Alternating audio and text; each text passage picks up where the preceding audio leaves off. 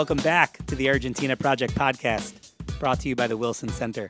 I'm your host, Benjamin Gedan. And I'm your producer, Katie Hopkins. Today on the podcast, I'm joined by phone by Kezia McKeague of McLarty Associates from Buenos Aires. Benjamin and Kezia discuss Kezia's recent meeting with leading presidential candidate Alberto Fernández and how U.S. companies in Argentina are weathering the economic storm. On to the interview.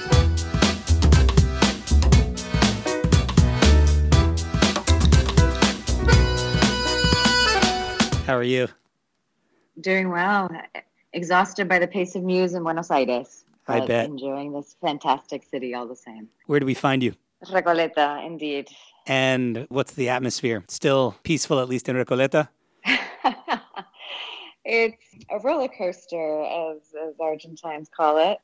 A lot of uncertainty, market turmoil. It's been another tough week. So it's even in Recoleta, the conversations are tinged by a lot of nervios. What else do you see visibly that suggests Argentina's in crisis? Lines at ATMs, queuing for bank withdrawals. What other sort of visual cues are there that things aren't well? Well, there is certainly that, and the banks. In this neighborhood, of course, you still see the restaurants are very full. They're bustling as always. But, you do see folks on the streets. There's no doubt that, if we were to go outside of the city of Buenos Aires, Conurbano, where the opposition relies on much of its strength, you'd see a very different very different visual cues. A lot of businesses boarded up. It's a really tough economic time, and that explains the results we saw in the primary on August 11th. Kezia, lots of the focus lately on Argentina has been on financial markets, bondholders, holders of pesos. You represent companies that generally are in Argentina for the long haul and often in retail and other sectors in what's called the real economy. How are they weathering all the uncertainty, the devaluations, the economic slowdowns? I mean, it's affecting them as well, but in a different way than we might measure in simple country risk analysis. Absolutely. And it kind of will depend on the sector as well. So, for example, I work with some companies in the consumer goods and retail sectors. Those are probably the most sensitive to the inflation, the macroeconomic instability, and of course, they are nervous about what they might expect in an Alberto Fernández government, given the likelihood of some kind of price controls. They're talking about un acuerdo social, or social agreement that never tends to be truly voluntary.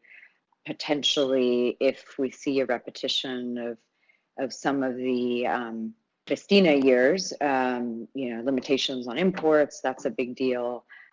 Yet Alberto Fernández has been very critical of Guillermo Moreno, who was the famous Secretary of Commerce under Cristina. I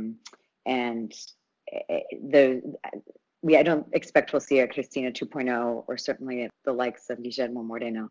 I actually had a chance to meet Alberto Fernández himself on Monday in a meeting with a few companies, and I have to say his comments were very well received. They were very reasonable, moderate in tone, but this period for U.S. companies in the real economy is one of wait and see. We need to figure out who is Alberto Fernández. All eyes, of course, are on him. He, in my view, is a pragmatist at heart.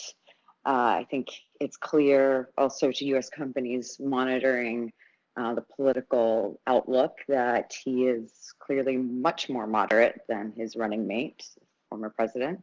Pregunta de millón, the million-dollar question is, to what degree will he prove to be his own man? And to what degree will the vice president, Cristina, in the very likely scenario that they will be taking office on December 10th, play a role in government decisions?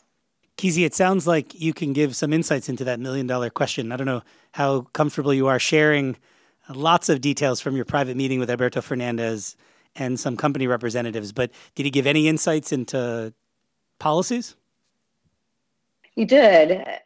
That said, his critics would, and some analysts would say that there are a lot of contradictions. There's a sort of doble discurso or double speech. But I have to say, in that meeting and in subsequent private conversations I've had with some of his economic advisors this week, the tone, the content, his message is very reassuring. He did cast in his comments on Monday a sort of very negative, and it is indeed a very challenging situation that he said he would inherit if he is elected on October 27th or in the subsequent second round. He said, I will receive a sort of broken, very indebted country, and the only way to emerge from that is to export because they need dollars. And in that context, he said, for example, sectors like mining and energy, this was a meeting with the mining sector, would be very benefited. And that actually is something I wanted to add in response to your question about how U.S. companies are preparing for this. It is clear that they see, for example, Vaca Muerta as a huge opportunity for Argentina, source of the dollars that they will need.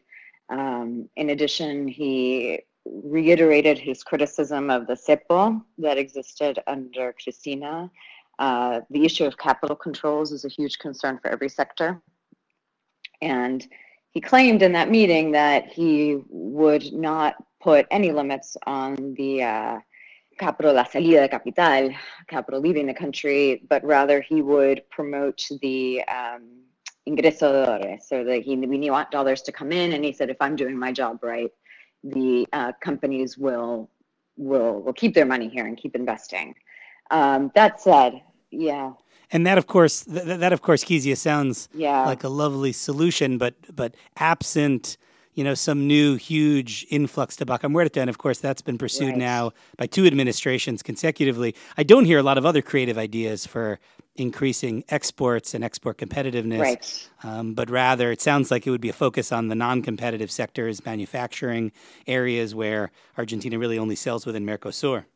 Yeah, true. And that said, even though this is what he said about capital controls, and it's reassuring, a lot of people say they may have no option but to put some kind of mild, less strict version of the cepo in place. So that remains to be seen. There's so much we won't know really until he takes office. The first test, I think, would be a choice of the economic cabinet.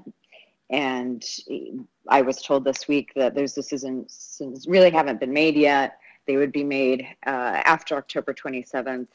But no doubt, as you say, compared to a Macri administration that probably wanted to focus more on Argentina's strengths in agriculture and raw materials, extractive industries, they will want to maintain sort of Argentina's industrial capacity. That was a highlight of a meeting I had yesterday, for example, with somebody who's very linked to the foreign policy space and talked about as a potential next foreign minister. So in the context of Mercosur. That said, they also have said they're basically in favor of an EU-Mercosur agreement that Macri was able to ink after 20 years of negotiations, but they would want to review the text. In the meeting that I attended with Alberto Fernández, he talked about globalization as a fact and that we need to accept it. He wants to obviously work with the private sector and encourage investment, but make sure that globalization serves Argentina, and there would be little point so, for example, joining organizations like the OECD if it's going to lead to the closure of industries like the textile or footwear industries in Argentina. The debate, as you said, is very much about whether we can expect a moderate Peronism.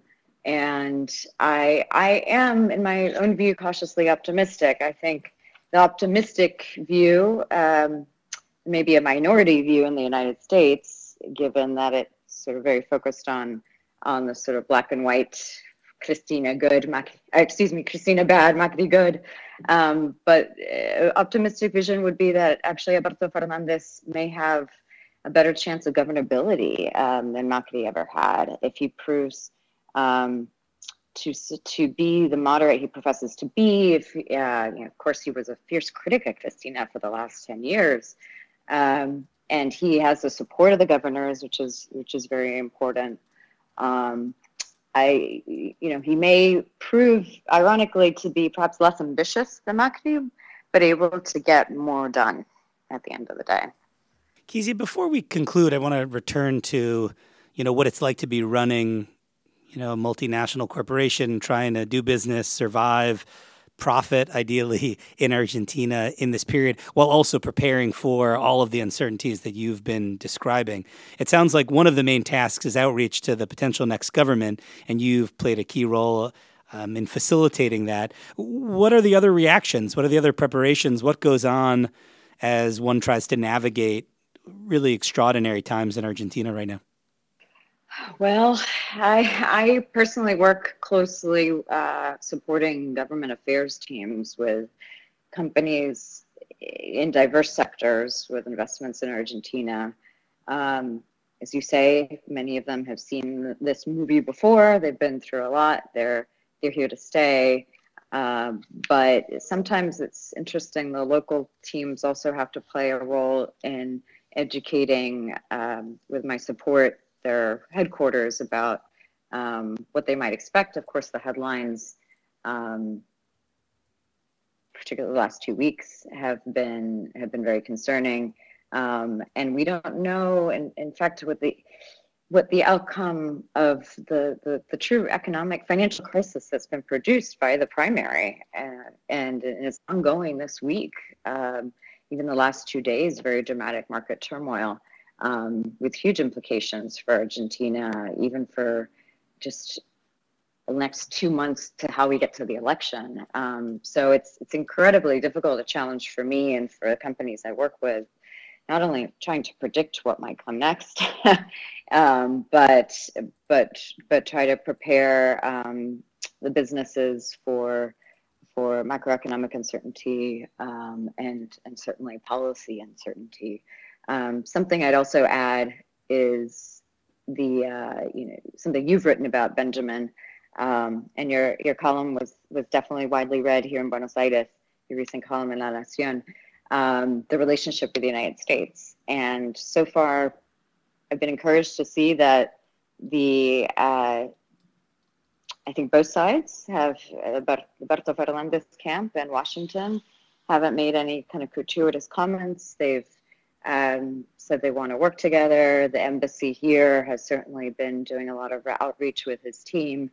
And I think U.S. companies should also be telling the U.S. government how important it is that they work well with an Alberto Fernández government, that this doesn't need to be like what the relationship was like during the Cristina years. I think in part Cristina chose to put Alberto Fernández at the top of the ticket, not just for electability, but for governability reasons, recognizing that the context has completely changed since her presidency.